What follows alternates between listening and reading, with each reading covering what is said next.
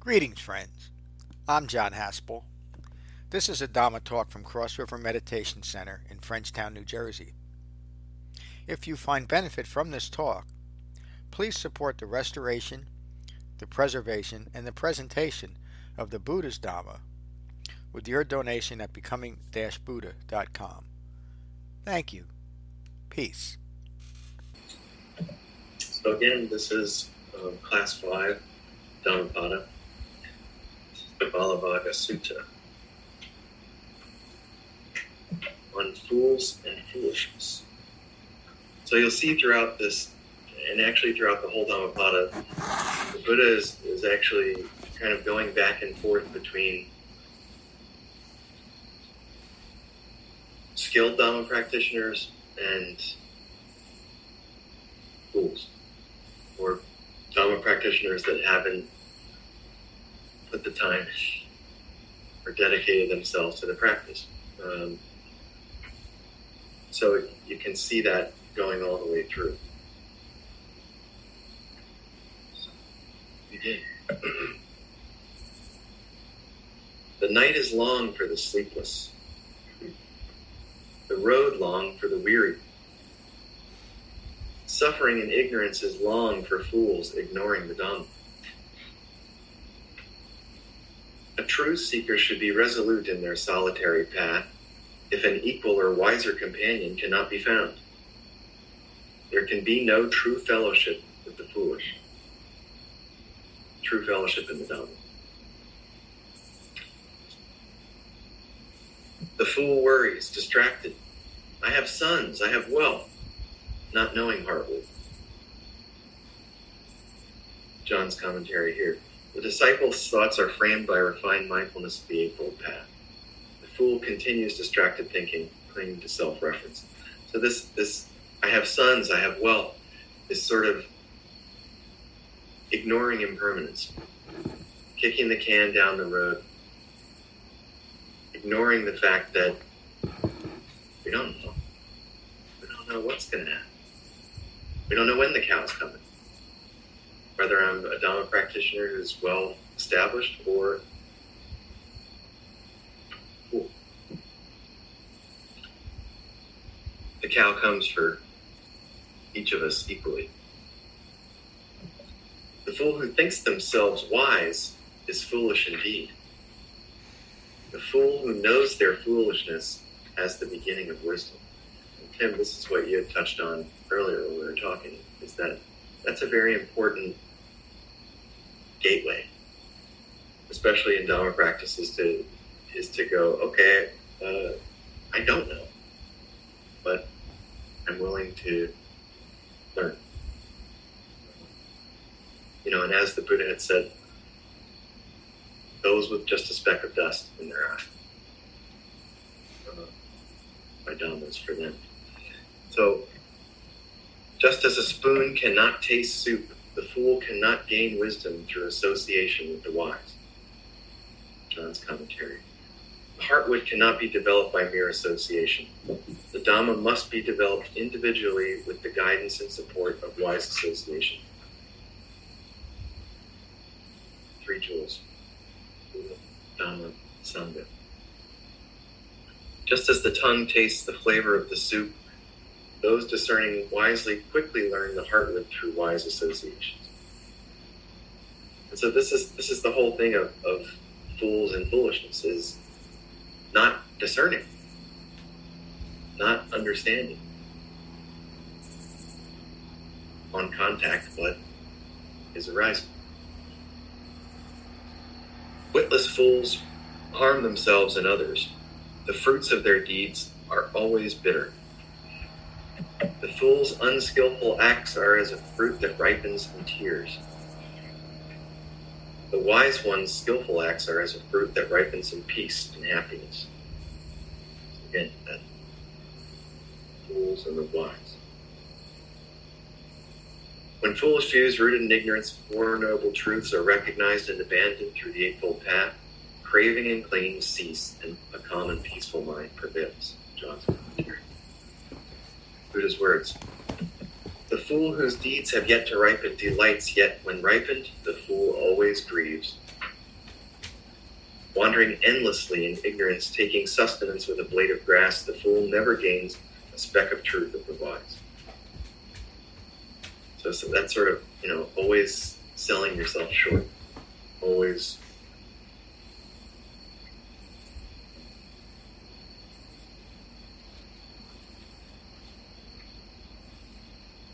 losing the way. It's also there's a way of the sunset. Whatever it is, pick up the tip of the blade of grass. Extreme views. You see, you made it. You said something else there, Matt, that's important, and it could be easily glossed over. The fool always grieves. It's not reference to a fool is always sad. A fool always carries grievance. The fool is always finding something wrong. And even in the Buddha's time, they found things wrong with the Buddha. That's the fool. That's what he's referring to. You're always having to make something your own, and if it's not, even with something as pure as the Buddha's Dhamma, you grieve over it. You have a grievance. It should be this way. It should be that way. And look what has happened during the Buddha's time and for the last 2,600 years, that people have been working out that grievance in an infinite number of ways. And then there's a well-informed, well-focused Sangha that doesn't. That doesn't file any grievance with the Dhamma. It just simply practices it. It's an important point. Thank you, John. Yeah, that's really important in that, we see that all the time, don't we? When we're with associations that complain about life or complain about situations or complain about... Yeah, or even within the Dhamma, complaining about the Dhamma. Right. To accommodate a view. Yeah.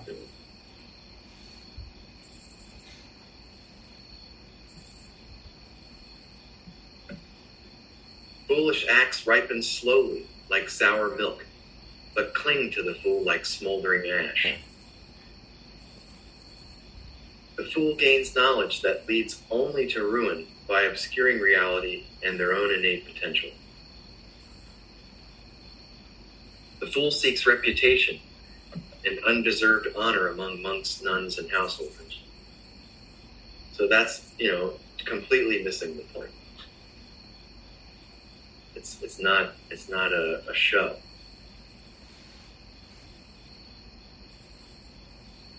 Practice rooted in the Eightfold Path and refined mindfulness of the Eightfold Path is not an advertisement. Through desire, greed, and continued eye-making, the fool thinks, "Let monks, nuns, and householders know what great works are done by me. Let them follow me as their savior." The fool seeks worldly gain. The wise seek heartward.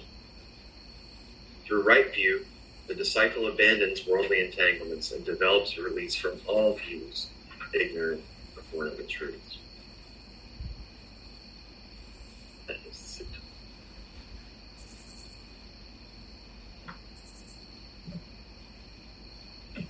So, I want to go around the room and ask you guys how that lands on you and what you've pulled from that.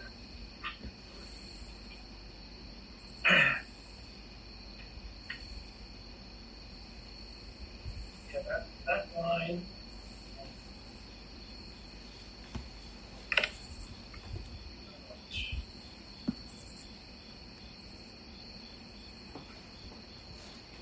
The fool who knows his own foolishness.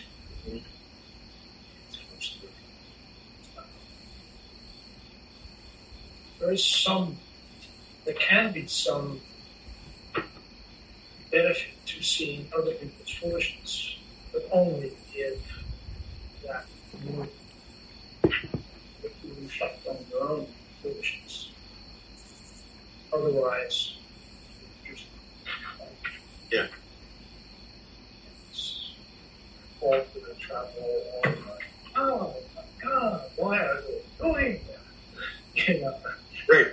And it that does me no good. It's only like, oh shit, I just did the same thing. Yeah. That where it finally gets to have an effect on your own behavior.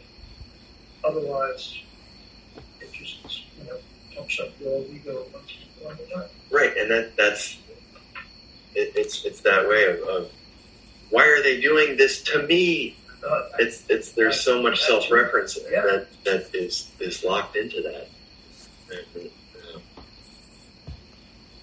then we stay foolish. Yeah, even to so-called see the foolishness of others is of no use unless you recognize your own foolishness.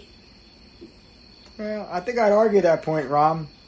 I think the Buddha spent an awful lot of his dispensation describing just that and using fools as the examples that they are, and it's not in a hurtful or a self-aggrandizing way. It's just recognizing fools are fools, and it's a harsh word that we might. I agree with that. I was pointing it out more as an internal dialogue.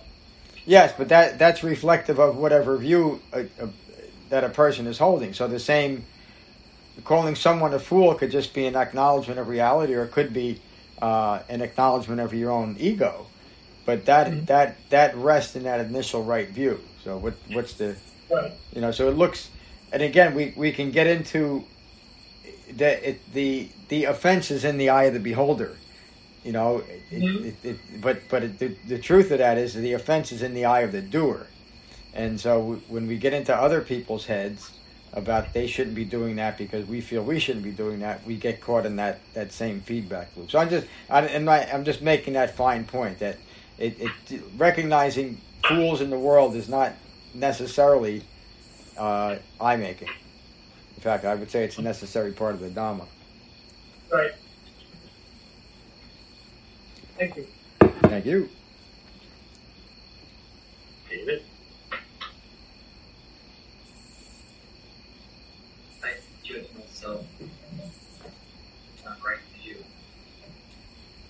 Outside of right view is foolish. Way to spend my time is foolish. Foolish my practice.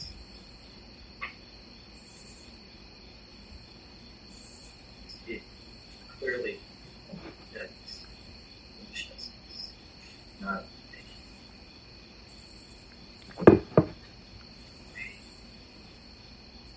which is my practice along. Spent a lot of time pointing out those that I make. What is I think talking about foolishness,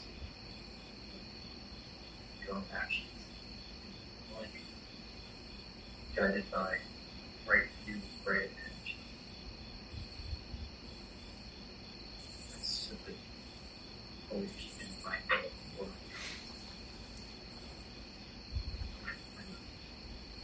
Start my day every day.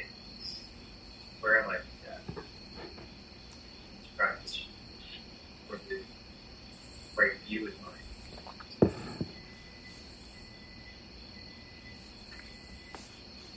Yeah, I mean, and that really just speaks to maintaining a well-focused Dhamma practice. You might. Yeah. Brett? Good to be here. Thanks for your teaching. I'm going to listen tonight. Tim? Hello, everybody. Again, just the metaphors just so strong on so many of these chapters and verses. When I was reading this first time, I can have a translation of the word fool. There tends to be, at least in today's context, at least for me, a very judgmental aspect to it. So, and maybe it's meant to be that way, but I don't think Buddha ever did anything to be judgmental. So, I kind of look at it as unskillful. And from that point of view, this flows for me by being unskillful, because when I am unskillful and I am aware of it, that turns into a skillful moment. Is that when my states? Recognizing your foolishness, right? Or unskillfulness. Or foolishness, right? But if I switch that word, you had mentioned in this verse 62 about the son having sons and wealth. I looked at that as attachments, and that being unskillful, being attached, and having attachments go hand in hand. That's as a worldling that I am. That's that struggle, that daily struggle with the Dharma. That recognition that I have attachments, and that I become foolish when I give them sustenance and meaning over my body or mind. And so this chapter is almost like a warning. And then lastly, one thing I thought was interesting, it's kind of hidden in the verse 71. An evil deed, when done, doesn't, like ready milk, come out right away. Like smoldering ash. And that's that dangerous deep part of the quality of mind where you think you're doing it right and not. You think you're being skillful, but you're not. And it just gathers those momentum and ash. So this chapter is like almost like a reminder and a warning.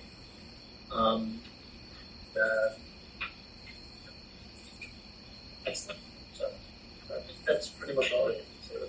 Thank you, Jim. Excellent. Michael? Good to see you. Same here. A couple of things that they basically brought up. Who knows their foolishness has the beginning of wisdom, like Ron Brother, which is not an easy thing for people to recognize, all of us to recognize, like, when are we foolish, unskillful? It's the recognition of our own ignorance, which is most important here. Without that, everyone's a fool. You know what I mean? If we recognize that, that we are ignorant and that we're trying our best to forge ahead on a path that will release us from that. And we also have to understand that other people are also may or may not be on a path. Okay? So we're at least on that path to understanding. So the language is a little strong, foolishness, but I think we know the perspective it's from. Tim pointed out, and he said that, no, I don't think we would actually think that like that. We're going to have to go over there, look at the count, whatever. But I think that's important too, that like when we're developing an understanding of the Dhamma, is that we also recognize that there are other individuals who don't know of the Dhamma. And for those individuals, maybe we can impart compassion to them so that they may take some awareness.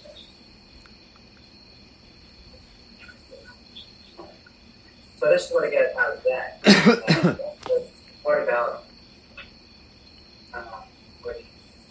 I have sons, I have wealth, not knowing part of it. I look at that as like,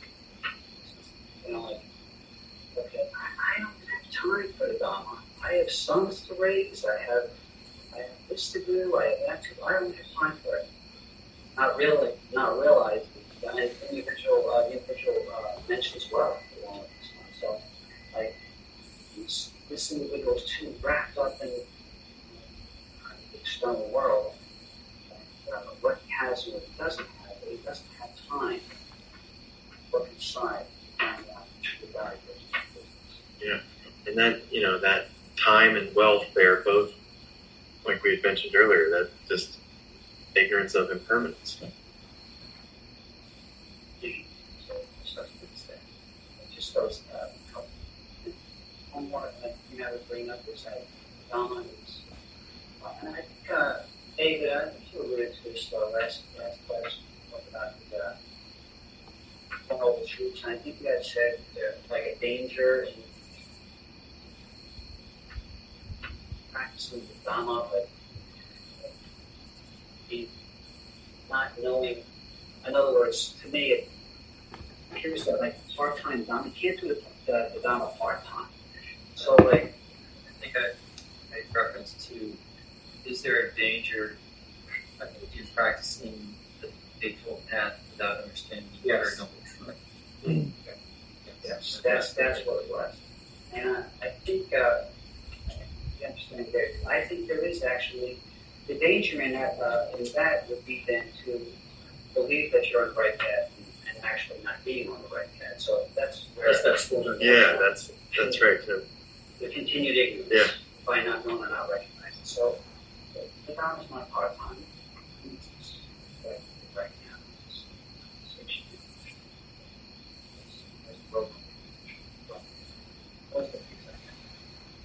Can I just Tim.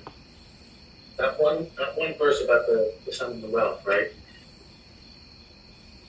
Is he worried, or is he just aware? It's hard to say, obviously, but that's a distinction, right? Because if it's worry, isn't it attached? I'm not saying it's right or wrong. It really is up to what we all. It can be both. I don't think that's worried. He's worried about losing yes, sons and wealth. Yeah. Right. Those things are what make him successful.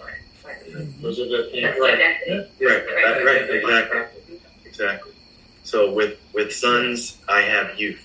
With wealth, I have time, power, whatever. If he was worried about losing his wealth, he would say, I have daughters, and I have wealth. Right, because he'd have to marry them off. Yeah. But also, like brought up too, again, this chapter brings in is that wise association aspect. That, dealing with people that aren't practicing the Dhamma and not judging them. Yeah. Like, it seems like there's a lot of lines in there that talks about the associating. Definitely. And, and it's not just this particular chapter. That's throughout the Buddha's Dhamma. Almost every sutta emphasizes that and it's not just the people we associate with. In fact, more importantly, it's what we associate with within our minds. And that line about sons and wealth is just that. It's just I have sons, I have wealth, the things that we're attached to that way. But it also is the legacy of our own minds. What have I produced in my mind? That's my son. That's my offspring. It's also what I place the greatest wealth on, just because I think of it. And that brings us to what the Buddha said consistently. Vacchagotta comes to mind right now, is Vaccha, it's your questions that are confusing you. Let go of the questions. And that seems to be more like what we're talking about here. And I will say that I think we're all getting a little bit too analytical with something that is simple and straightforward. We don't have to dive that deep and pick it apart verse by verse. It stands on its own. So that's my take. I like how you've tied in that theme again, which is really cool. That recognizing our own ignorance. Right? So thank you for tying that in again, Julia. Secret word. There's a couple lines I really like, but the way to define fool to me is like what people who are actually practicing maybe or understood the Dharma first already and not practicing as they should be. Other people who don't know about the Dharma, they're just ignorant. They're innocent really. They don't know about it yet. The fool would be ourselves. If knowing the Dharma, now all of a sudden we picked our practice practice, our daily practice, didn't come to Sangha or didn't read, the Buddha's words, we would be a fool. So I look at it as this is more a lesson for ourselves. Yeah. We're the fool. Yeah. We'd be foolish if we did not practice because we already have the knowledge. A foolish person has some knowledge, but is being distracted and not doing what they should be doing. Yeah, or given something of value and squandering it. Exactly. Yeah. Right, not paying attention to it. So all the other, he's not really talking about all the other. Right. So people really, they're so distracted they don't even know it exists. Right. I like this one line that says a true seeker should be resolute in a solitary path. If an equal or wiser companion cannot be found. So he's basically saying you might as well be alone if you can't find a companion who is on the path, or fellow members, Sangha members, because it's that important that you support each other. Right, in the and Dharma. right, I and have to move on.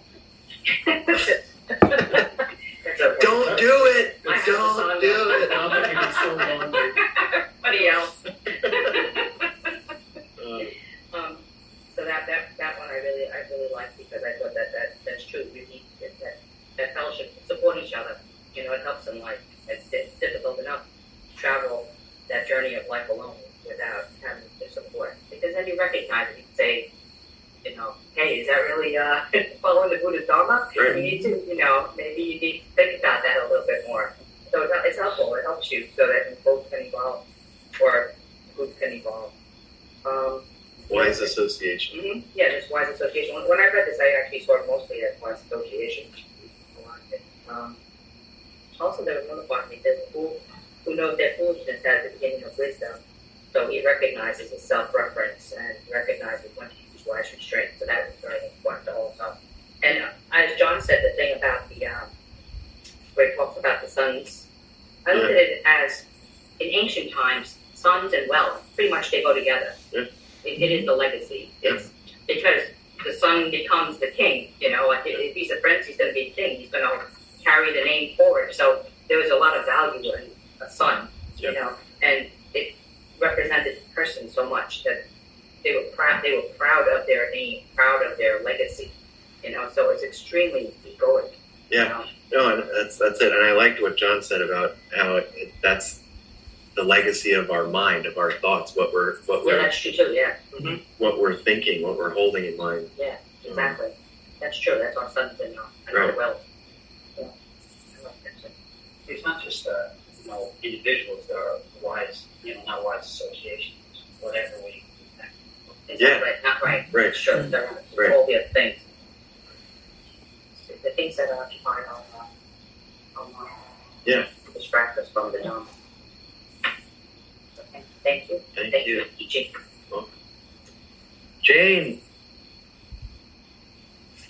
Thank you for the teaching. I enjoyed listening to all these comments. I really like the metaphor about the spoon. It says, just as a spoon cannot taste soup, the fool cannot gain wisdom through association with the wise. And then another line, the Dhamma must be developed individually with the guidance and support of wise associations. To me, this talks about the very personal commitment that I need to make to the Dhamma. I mean, it's you can study it as a scholar or, even have teachers teach you, but until you make it part of your life and, you're all in, it's not really your practice. And also just the importance of the support of the wise people like you and John and the rest of the Sangha, because it is something that, at least for my journey, I have needed help and I will continue to need help. So, like you said, the 3 jewels. So thank you. Thank you, Jane. That was wonderful. John? Yeah, that really was. Jane touched on something that not many of us see, and that is our responsibility to the Dhamma. As someone who's gained such great benefit from it, that's an aspect of fully developed right view. is understanding our responsibility to this thing that we have. And again, it goes back to this, getting caught up in word salads about it, or just getting down to the practice of the Buddha's Dhamma. Even the I don't. During the Restoration, I don't choose any of these words haphazardly, and I didn't alight on fools and foolishness because I like the idea of beating up on people that don't know the Dhamma. In fact, I looked up in a few different dictionaries just to make sure I had the perfect word for what I wanted to say in relation to the Buddha's Dhamma, and no other word fit except fools and foolishness. And I proved it to myself over and over again every time a sutta like this comes up or a chapter like this comes up, because of the reaction that people have to a simple word like fools. When it's the perfect word, if I'm sitting here in a Buddha's Dhamma class and I'm insisting on chanting because I like how other people chant, I'm a fool. And if I'm sitting in that class and other people that know I'm being a fool but are afraid to say so because of some foolish notion of non-confrontation, then they are not taking responsibility for themselves in their own Dhamma practice either. That's a well-focused Sangha. Well-focused Sangha is not everybody holding hands and skipping along all the time. We support each other in the Dhamma, and Jane pointed out something I wish I did more of. We have a responsibility to that Dhamma. So that's my second talk tonight, or second share tonight. Thank you. Thank you, John. Thank you all for a wonderful class. We're going to finish, as we always do, with metta. These are the Buddha's words on metta from the Karaniya Metta Sutta. This is what should be done by one who is skilled in goodness and who knows the path of peace. Let them be able and upright, straightforward and gentle in speech, humble and not conceited, contented and easily satisfied, unburdened with duties and frugal in their ways, peaceful and calm and wise and skillful, not proud or demanding in nature. Let them not do the slightest thing that the wise would later reprove, wishing, in gladness and in safety, may all beings be at ease. Whatever living beings there may be, whether they are weak or strong, omitting none, the great or the mighty, medium, short, or small, the seen and the unseen, those living near and far away, those born and to be born, may all beings be at ease. Let none deceive another or despise any being in any state. Let none through anger or ill will wish harm upon another. Even as a mother protects with her life her child, her only child, so with a boundless heart should one cherish all living beings. Radiating kindness over the entire world, spreading upwards to the skies and downwards to the depths, outwards and unbounded, freed from hatred and ill will. Whether standing or walking, seated or lying down, free from drowsiness, one should sustain this recollection. This is said to be the sublime abiding. By not holding to fixed views, the pure-hearted one, having clarity of vision, being freed from all sense desires, is not born again into this world. Peace. Matt, let me know when the room. Thank you for listening. I rely on donations to support the continued restoration, preservation, and presentation of the Buddha's Dhamma. If you find benefit here, please consider a donation at becoming-buddha.com. Thank you. Peace.